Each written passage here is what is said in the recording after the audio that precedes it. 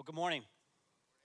I wanted us to do something a little bit different this morning. I wanted us to spend a little bit of extended time in prayer together. Is that okay with you? Is that okay with you? Okay, there you go. If you're brand new with us and you just come to church maybe for the first time the last couple of weeks and you're just kind of checking Jesus out, we're going to just spend some time praying because that's what we do. We talk to God as a church, as a community.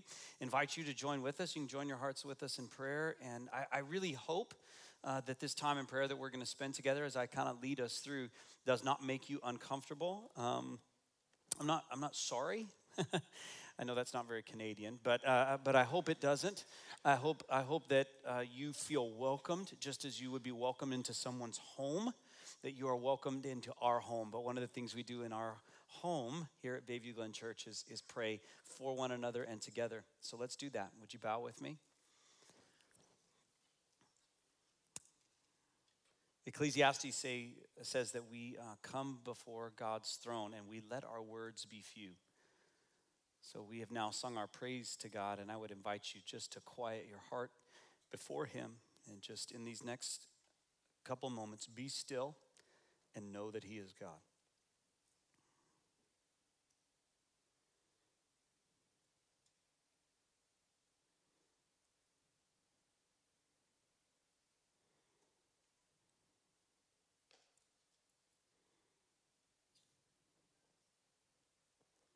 Psalm 8 says, O Lord, our Lord, how majestic is your name in all the earth.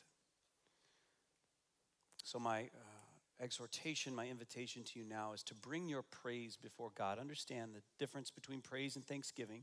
Thanksgiving is thanking God for things that He's done. Praising Him is praising Him for who He is. He is holy. He is gracious. He is kind. He is slow to anger, abounding in steadfast love. He is just. So in your heart, whatever God kind of prompts, would you just bring that before Him and praise Him?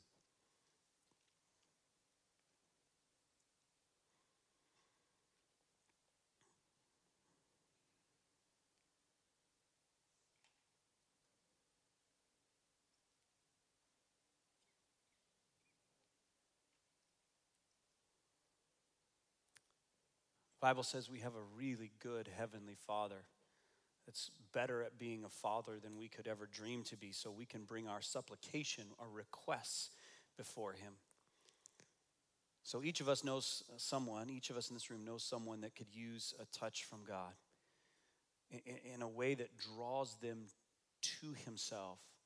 We talked about last week here opening a door for the gospel, and so I would just invite you to pray for one person by name, just one, and ask that God would give you an opportunity to open a door for Jesus in their life and that you would just lift them up to Him right now.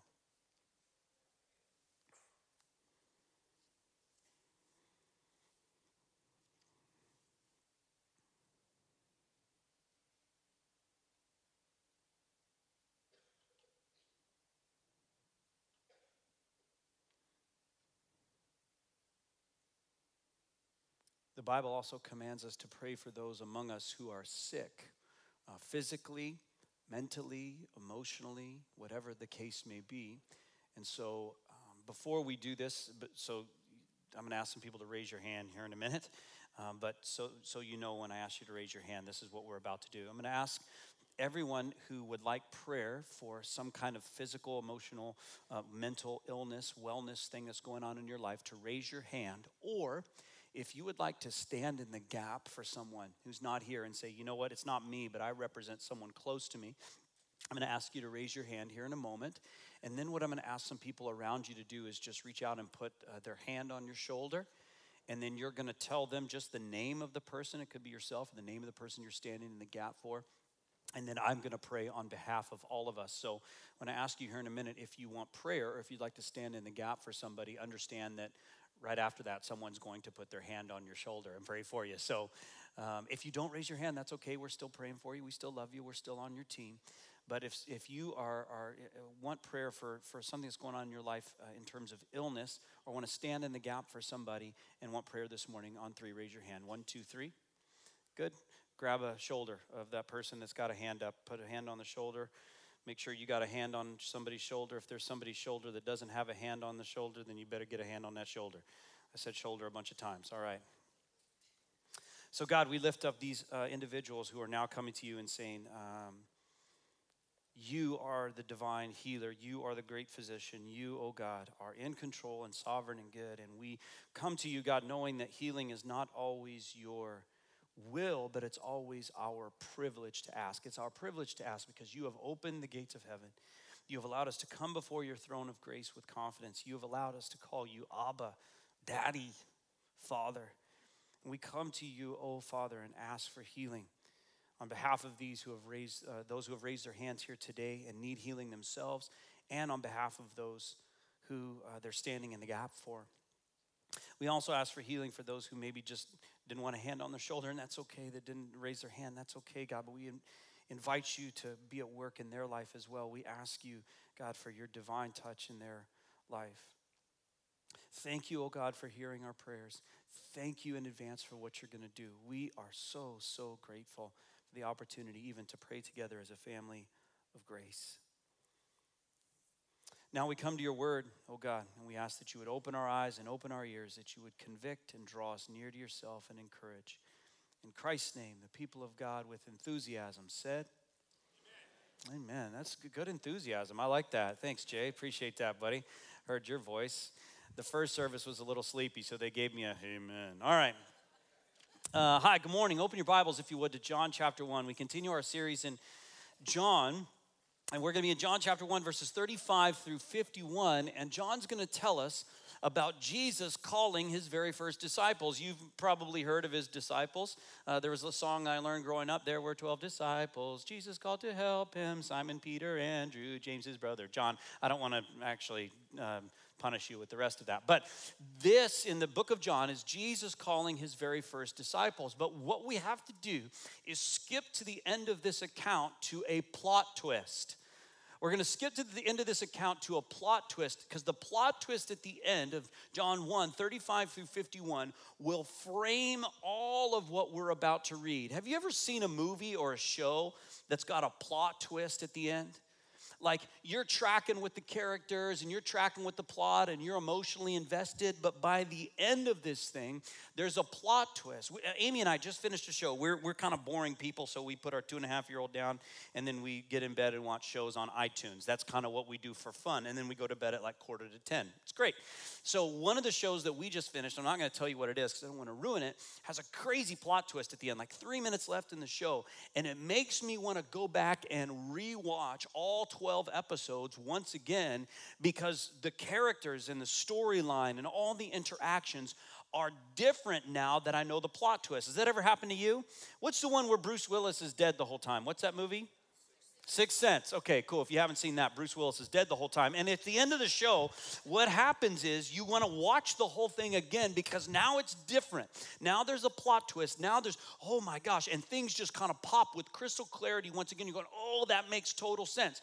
We don't have time this morning because we took some time in prayer, which is exactly what we needed to do, but we got to zip through this. So what we don't have time to do is go through John chapter 1, 35 through 51, and then go reread it all the way through.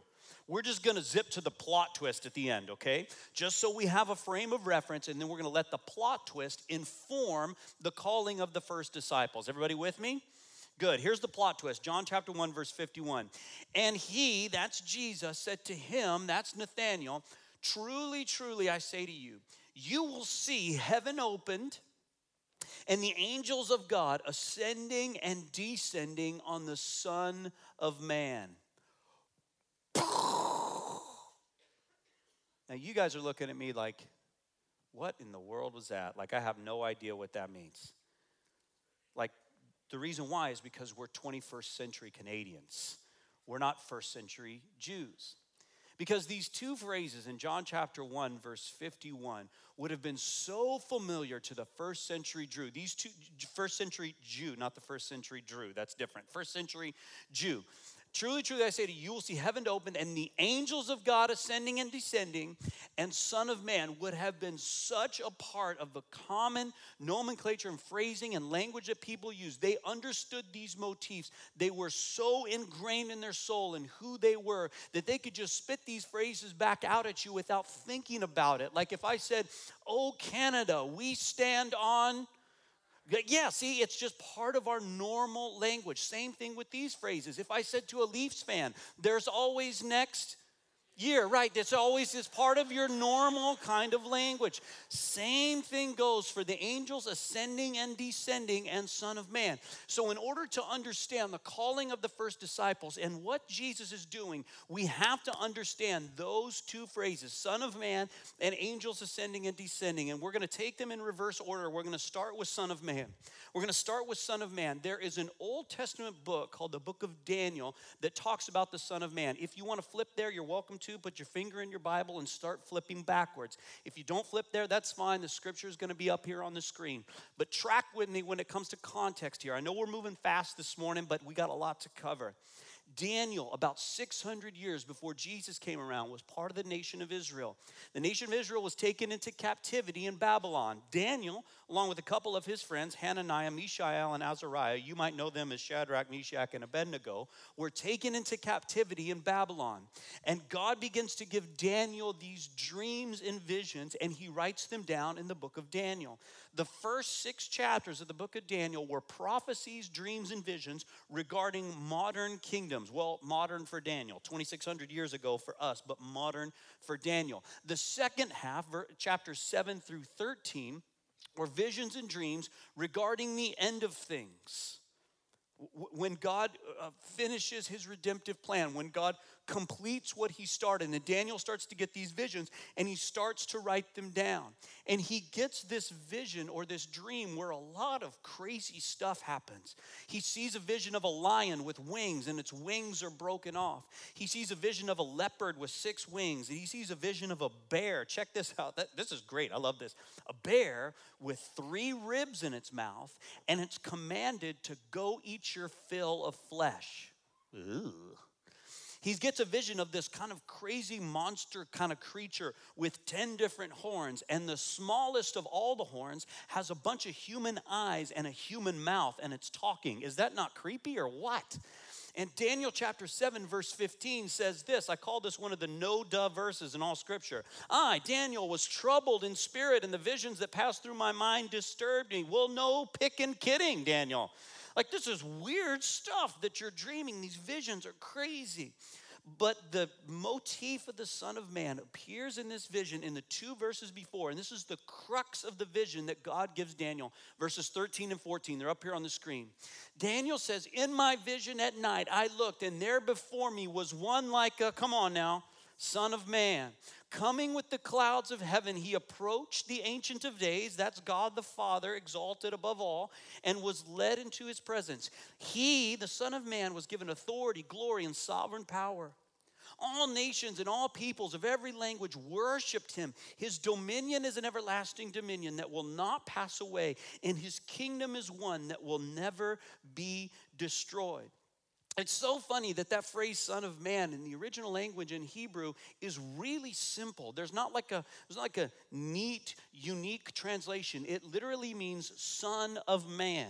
It's a very normal thing to say. That first word, son, is like Joseph bar Jonah or Jesus bar Joseph, son of man. It's just really simple. So how many of you in this room are the son or a daughter of a male father? Anybody? Okay, good. See, it's not abnormal. It's not strange. But it's the meaning that Daniel packs into the Son of Man. He says, I saw one like a son of man that was exalted. So I saw a being that was like a human but was also divine. I saw a being that was like a human figure, like a son of man, but was also exalted and given dominion and authority and power and glory. And his dominion is an everlasting dominion, and his kingdom is an everlasting kingdom. That's the Son of Man I saw. And so when you use the term Son of Man in first century Israel, everybody would have went, oh yeah, okay, I know what that is. That's Daniel chapter 7. That's exactly what Daniel's talking about. The Son of Man is both human and divine. The Son of Man is also apocalyptic. Son of Man is apocalyptic. Sometimes when we think about this word apocalypse, we think about when like the world blows up and Will Smith fights aliens or whatever, and like Apocalypse Now or whatever. Apocalypse Now is a fine movie. Read Heart of Darkness. Joseph Conrad's based, whatever. That's beside the point. The point is, we think about when everything blows up. In the original language in Greek, all this word means is revealing. or to reveal. So the Son of Man for Daniel is an apocalyptic figure. That is to say that the Son of Man reveals God, reveals the plan of God, reveals the character of God, reveals the justice of God, reveals the grace of God. The Son of Man is apocalyptic, and the Son of Man is also sovereign. I could have picked a whole bunch of different words here, but this is the best word I could come up with, because the Son of Man in Daniel's vision in Daniel 7 is given dominion and power and authority and glory. He's sovereign. Everything is under his control. This human and divine figure that is both in appearance like a Son of Man, but also exalted before the Ancient of Days, that reveals the things of God and reveals the plan of God and is in total control. This is the Son of Man. So when Jesus says, I am the Son of Man, which is his favorite moniker for himself, by the way. It's his favorite thing to say about himself. He doesn't say Son of God very often. He doesn't say he says, I am the Son of Man. He's saying, I am the fulfillment of a 600-year-old prophecy. I am both human and divine. I am apocalyptic and I am sovereign. That is me. I am the Son of Man that Daniel saw in that vision over 500 years ago in Babylonian captivity. That's me. We got it? Okay, good. Now let's talk about angels ascending and descending. Angels ascending and descending. Now, I think this would be pretty cool if Jesus was in the room and we literally saw angels ascending and descending on him. I think that would be pretty interesting, right? But it meant so much more to the first century Jew. It meant so much more for the first century Hebrew mindset. So if we can enter into that mindset and see the idea of angels ascending and descending from that perspective, it's going to inform the calling of the first disciples. Remember, this is the plot twist for the disciples. See, in Genesis, God calls Abraham because he wants to start a family for himself. And God promises Abraham a son. And Abraham's old, so he laughs at God. Not a good idea, by the way.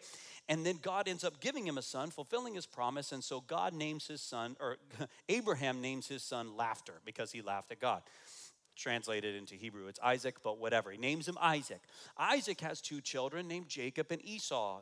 Esau was the older. He should have been given the birthright. He should have been given the inheritance. He should have been the one that God used. But Jacob was a sneaky little dude, and he stole Esau's birthright. You can read about it in Genesis. And Esau, rightfully so now, gets ticked, right? Someone steals your birthright, especially back then, you would have been ticked too. And he says, Jacob, I'm going to do bad things to you. And Jacob says, no, you're not. You know why? Because I'm going to run away. And so he runs away. And he runs out to the middle of the wilderness. And while he is on the run from his brother Esau, he gets tired and he lays down. And that's where we pick up our story in Genesis 28. It says that Jacob left Beersheba and went towards Haran, and he came to a certain place and stayed there that night because the sun had set. Taking one of the stones of the place, that's clearly he's outside, he put it under his head, or in a cave or something. He put it under his head and lay down in that place to sleep. Anybody ever been on a real long travel day and you're like, this laptop seems like a good pillow? Yeah, that's what's happening here, okay? And he dreamed, and behold, there was a ladder. What is there? Oh, come on now. There is a set up on the earth. This is what he's seeing. He's seeing a picture of the earth with a ladder set up on the earth. And the top of it reached to heaven. And the angels of God were doing what now? Come on. Ascending and descending on it. Keep going. Then Jacob awoke from his sleep and said, surely the Lord is in this place, and I did not know it. And he was afraid and said, how awesome is this place? This is none other than the house of God. He actually named the place Bethel, which means house of God. And this is the gate of heaven. So this is what Jacob sees in his dream.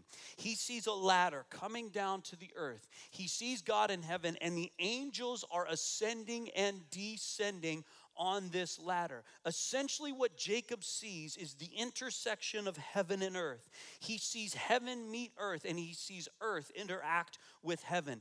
This is Bethel. So here's what we need to know. When you said to a first century Jew that the angels are ascending and descending, immediately they would have thought of Jacob's vision. And in Jacob's vision, the key points are this. First of all, that heaven comes down. that heaven comes down. When the angels are ascending and descending, the gate of heaven is open. This is the place where God dwells. God's kingdom, God's presence, God's power, God's rule and reign, all poured out. And this is what Jacob sees. The second thing that Jacob sees is that the earth is lifted up. Why? Because the angels aren't just descending, they're also, come on now, the angels aren't just descending, they're also, so now God can hear the prayers of man. God can interact with man. Man can approach God. Angels are ascending and descending, and they are ascending and descending on a ladder. So when we think about Jesus saying the angels are ascending and descending on me, what I think about, what I picture is Jesus standing there like this and angels ascending and descending on his head, right? Jesus is saying, no, it's not like that. Think of me as the ladder. Think of me as the link that brings heaven down and lets earth come up. Think of me as the place in which heaven and earth intersect. Once separated, once divided, once they couldn't talk to one another. Now I'm the ladder, and you are going to see angels ascending and descending on the Son of Man. In other words, God fulfills his promise. God fulfills his promises. He promised to Abraham to make him a great nation, to give him a bunch of descendants. And Abraham kind of messed it up a little bit. And then God fulfilled his promise anyway. And then Isaac had Jacob and Esau. And Jacob kind of messed it up a little bit. Or as my wife would say, a lot of bit. And God fulfilled his promise anyway. And through the rest of the Old Testament, we see man messing up God's stuff. And God fulfills his promise anyway, because his promise has nothing to do with you. It has everything to do with him. So he gives us Jesus, the ladder, the link between heaven and earth, where heaven can come down and earth can come up, and he fulfills his promise in Christ. Now, the Son of Man, human and divine, apocalyptic figure that's revealing the plans of God with all authority and dominion. The angels ascending and descending on the ladder that is Jesus. Jesus introducing heaven to earth, allowing earth to talk back. The fulfillment of all of God's promises. That's who we have in Jesus. John 1, verse 51. Now I want you to set that aside just for a minute, okay? Now, let's go over here. When a rabbi in the first century called followers to himself, and this happened with every rabbi. I say when, not if. It wasn't conditional. Every religious teacher, these were called rabbis. They were just people who taught the Old Testament, and they taught the things of God. They taught spirituality. They had followers. They were called disciples. And these guys were typically young men, and they'd walk around to these rabbis, and they would say, tell me about God, tell me about life, talk to me, and teach me and instruct me. And these rabbis would do that. They would instruct them. They would teach them. They would help them grow in manhood and grow in godliness and grow in character and learn more about spiritual things and about the things of God. Every rabbi would call disciples. If you did not have disciples, you were not a rabbi. So when Jesus tells us and tells his first disciples, I am the Son of Man, the fulfillment of Daniel 7. I am the link, the ladder on which the heavens come down and the earth is lifted up. I'm the fulfillment of all of God's promises. You might think that when I call you to myself and say, follow me, you might think you're just a disciple following a rabbi like normal. But I'm telling you, there's a difference between what you think is happening or what you might expect to happen or what might have been in your mind from people sharing with you, this is what it means to follow a rabbi. This is what it means to follow a teacher. Or modern times, yeah, Jesus is a good teacher. Jesus is a good man. Jesus would respond, yeah, I am a good teacher, great teacher. Yeah, I am a good man, but I am the Son of Man, the fulfillment of prophecy. I am the ladder that links heaven and earth. I have all sovereign authority and control. I am the God man. I bring heaven down and lift earth up. There is a difference. when I call you to be my disciple. Understand there's a difference. So here's what I want to do. Now that we see the plot twist, now that we see Jesus ain't any old rabbi, I want to tell you 4 differences when it comes to walking with Jesus as his disciples. 4 things that are different than you and I might expect based on the calling of the first disciples. And here's what I need you to do this morning. We need to do this participatory thing, okay? Every main point ends with this phrase, there's a difference. So I need you to say this with me. There's a difference. Okay, I'm going to make my main point, and then you're going to say there's a difference. One more time. All right, so now that we see the plot twist, let's start at the beginning of the story. John chapter 1, verse 35. Everybody with me? John 1:35. The scripture is always up here on the screen. It says, the next day again, John was standing with 2 of his disciples. Because see, John the Baptist, who we talked about last week, just opening a door for Jesus, he was a rabbi too.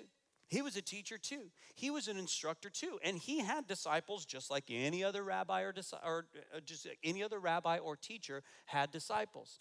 And he, that's John the Baptist, looked at Jesus, and as he walked by, John said, behold, the Lamb of God. The 2 disciples heard him say this, and they followed Jesus. And John panicked and tried to get his disciples back. Nope. Because he knows that Jesus is the Son of Man, the one on whom the angels ascend and descend. You just go follow that guy. Jesus turned and saw them following and said to them, what are you seeking? That might be a fairly pertinent question for some of us in the room today. What are you looking for? What are you after? Jesus asked you the same thing. What do you really want? Let's keep reading. And they said to him, Rabbi, there's the word, teacher, instructor, mentor. Thanks, John, for translating, which means teacher. Where are you staying? Jesus said to them, love it. Keep going. Come and you will see. I love that invitation. So they came and saw where he was staying. They stayed with him for that day, for it was about the 10th hour. The 10th hour means it was about 4 o'clock in the afternoon. The Jewish time for the day starts at sunrise. So if you fast forward 10 hours from sunrise, it's about 4 o'clock in the afternoon. One of the 2 who heard John speak, that's John the Baptist, and followed Jesus, was Andrew, Simon Peter's brother. Just a quick comment. The other disciple who was following John the Baptist first and then transferred over to following Jesus is not named here in the text. We only know that one of them was Andrew, Simon Peter's brother. Bible scholars have concluded that that other disciple was none other than our apostle, our evangelist, John, who's writing. But he never names himself in his book because he's too humble to name himself. He just calls himself the disciple whom Jesus loved.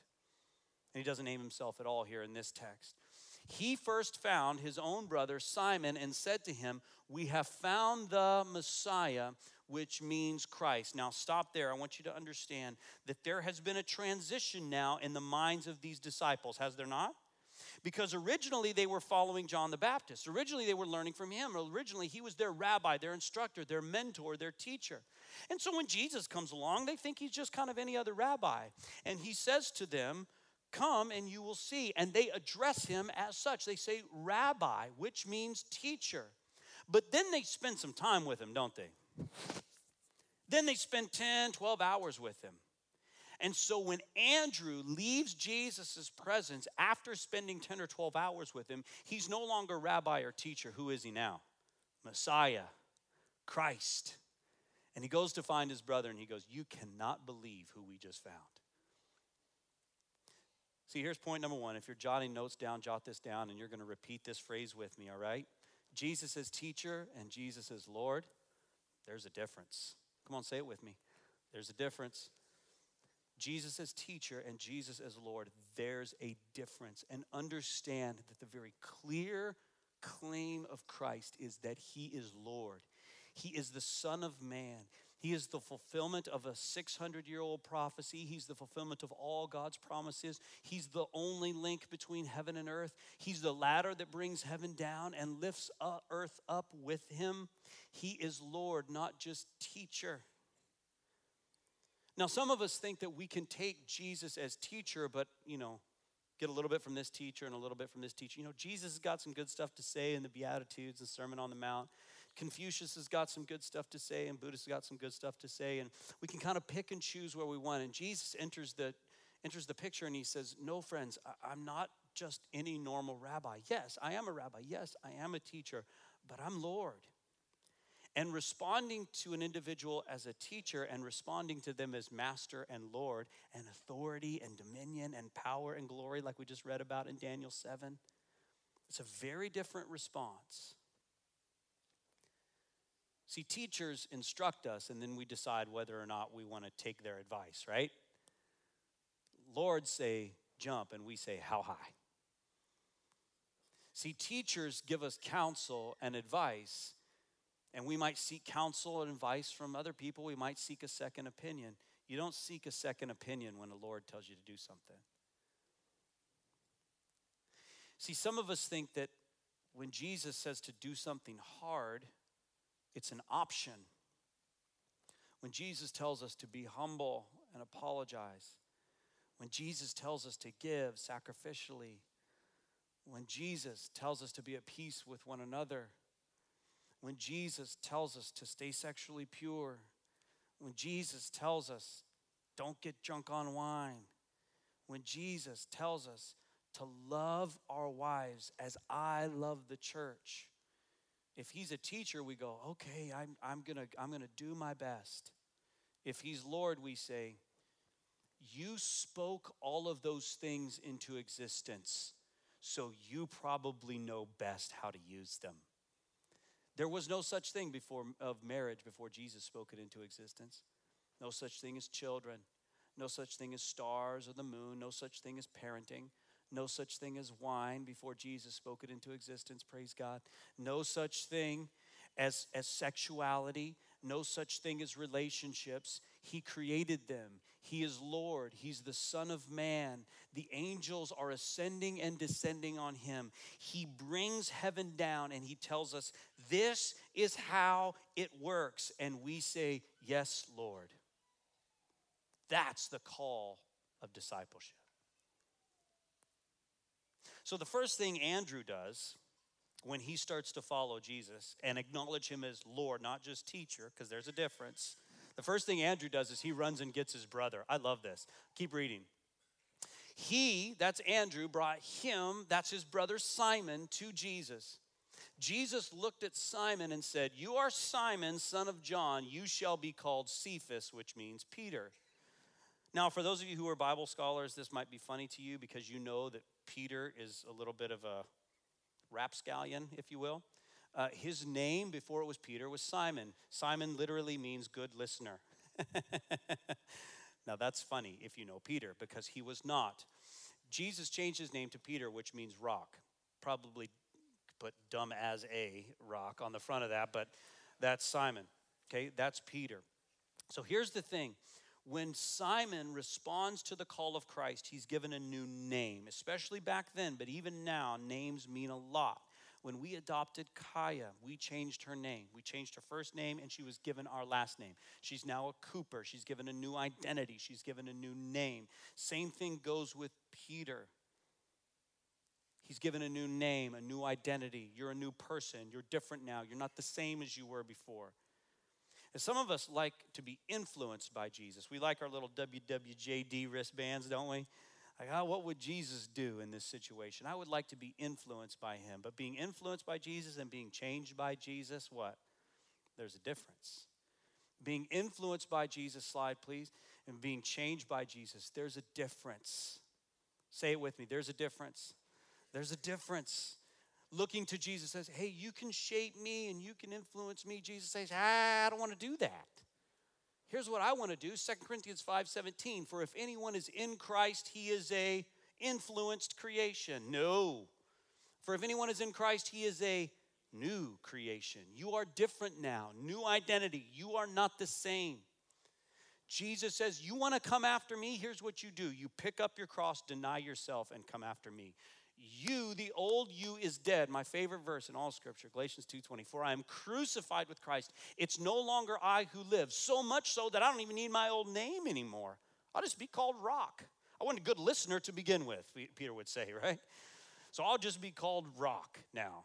I have a new name, a new identity. It's not just about Jesus influencing me. It's about Jesus changing me radically. See, a lot of us are keen on Jesus meeting us where we're at. We're just a little picky as to where he takes us from there, aren't we? But Jesus comes along and he says, I'm not any normal rabbi. I'm not just here to influence. I'm here to change. Keep reading, next verse. The next day, Jesus decided to go to Galilee. He found Philip, another disciple. Now we've got Andrew and his brother Simon, which changed his name to Peter. Now we've got another disciple. And what's the invitation now? It's no longer come and see. Is it? What is it? Follow me. Learn from me. Walk like I walk. Talk like I talk. Love what I love. Do what I do. Say what I say.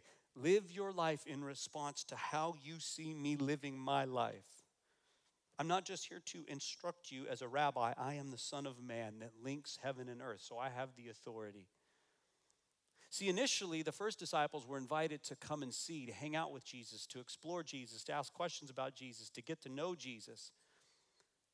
But hanging out with Jesus and following Jesus, there's a difference. Say it with me. There's a difference. There's a difference. See, a lot of us like to hang out with Jesus because Jesus is a good guy. Jesus makes us feel good about ourselves. Jesus has grace for us, and that's awesome. Hanging out with Jesus is great. And if you're here and you are brand new with us, understand that you have all the time in the world to ask you don't have all the time in the world. Say that a different way.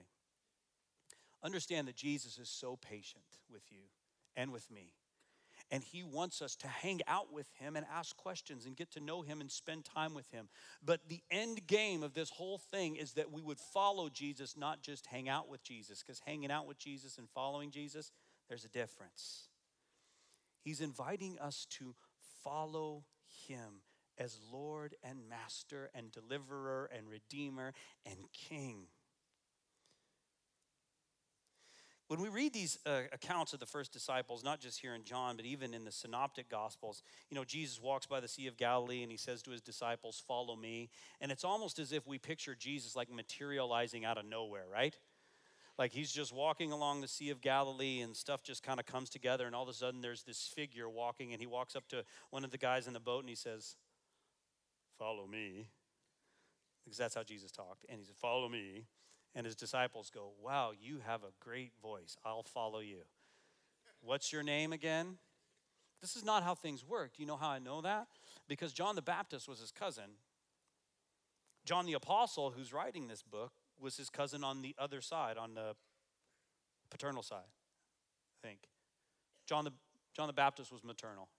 Yep, John the Baptist was maternal. John the Apostle, we don't know, but he's still his cousin. We know that for sure. Like, here's the point, okay? You're going, what in the world's going on? Here's the point. Jesus didn't materialize out of nowhere and say, follow me. You know what? These guys have been hanging around with Jesus for a long time. They came from the same towns.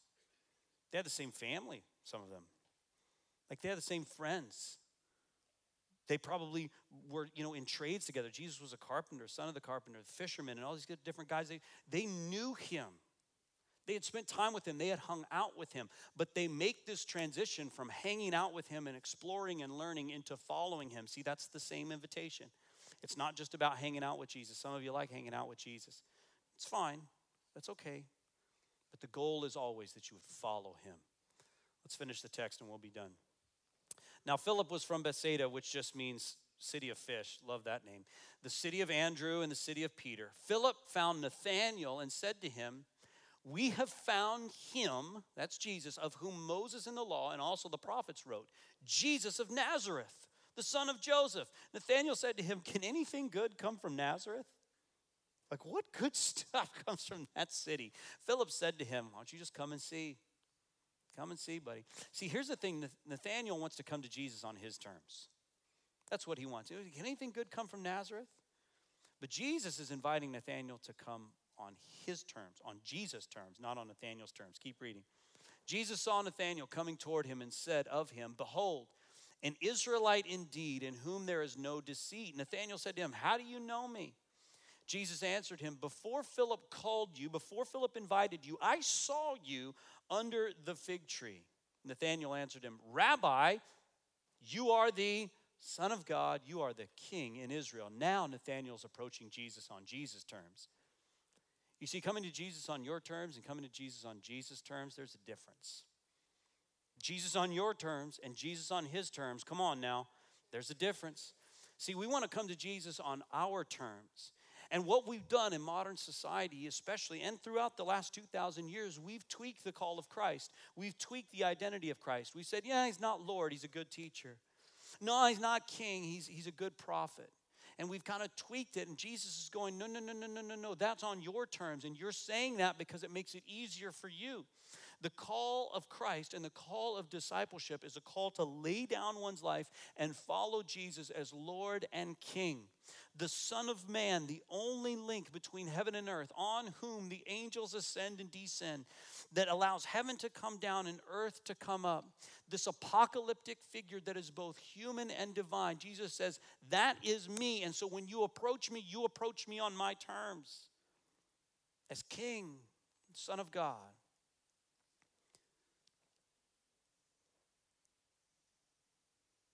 Some of you have maybe never heard this before, that this is the call of Christ. It has been the call of Christ for the last 2,000 years. It's not a call to acknowledge, okay, yeah, I acknowledge that there was a Jesus. It's not a call to mental assent. It's not a call to agreement. It's a call to discipleship. And it's a call to respond to Jesus on his terms, to lay down our lives and follow him. This is the call of Christ. Let's finish the text and we'll be done and conclude together. Jesus answered him, that's Nathanael, because I said to you, I saw you under the fig tree, do you believe? There's our key word for the series, is it not? You will see greater things than these. And Jesus said to him, truly, truly, I say to you, you will see heaven opened and the angels of God doing what? Ascending and descending on the Son of Man. There's the plot twist. Not just a normal rabbi, not just a teacher, not just a good guy, not just a prophet, although all of those things, but Lord and King, the only link between heaven and earth, the only one that has the power to save, the only name that can redeem us, worth our lives, worth our sacrifice, worth all that we have. And this is his call, and rightfully so. Pray with me.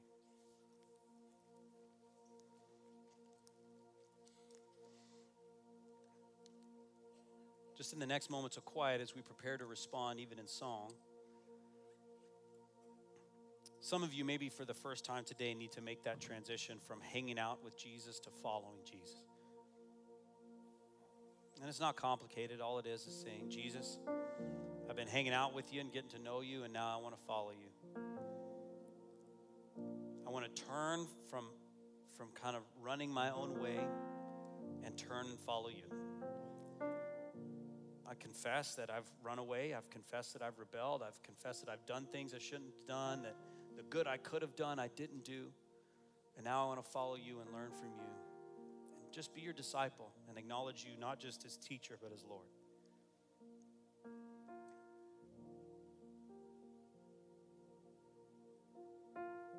If you'd like to do that today, you can just pray that prayer in your heart. God hears you and he knows. If you'd like somebody to lead you through that, you can come talk to me, talk to anybody with a name tag this morning. They'll help you walk through that prayer or find somebody that'll help you walk through it.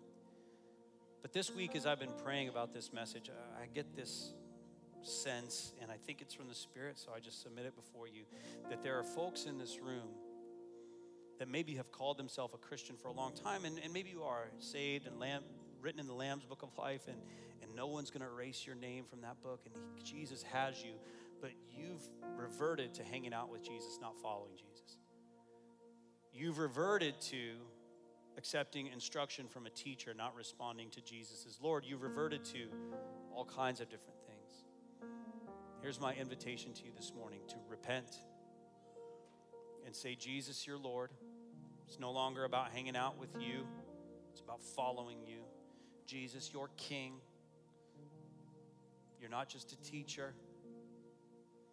I'm coming to you on your terms now, not my terms. I come to you in repentance and faith. I lay my life down before you one more time.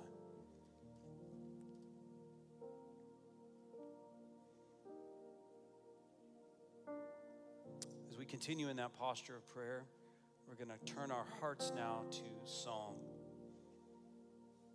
The song has just got great words. Lord, I come and I confess that I need you.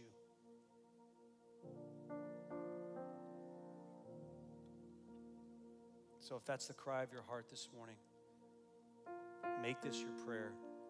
Let's sing about our need for Jesus. Let's stand together as we sing.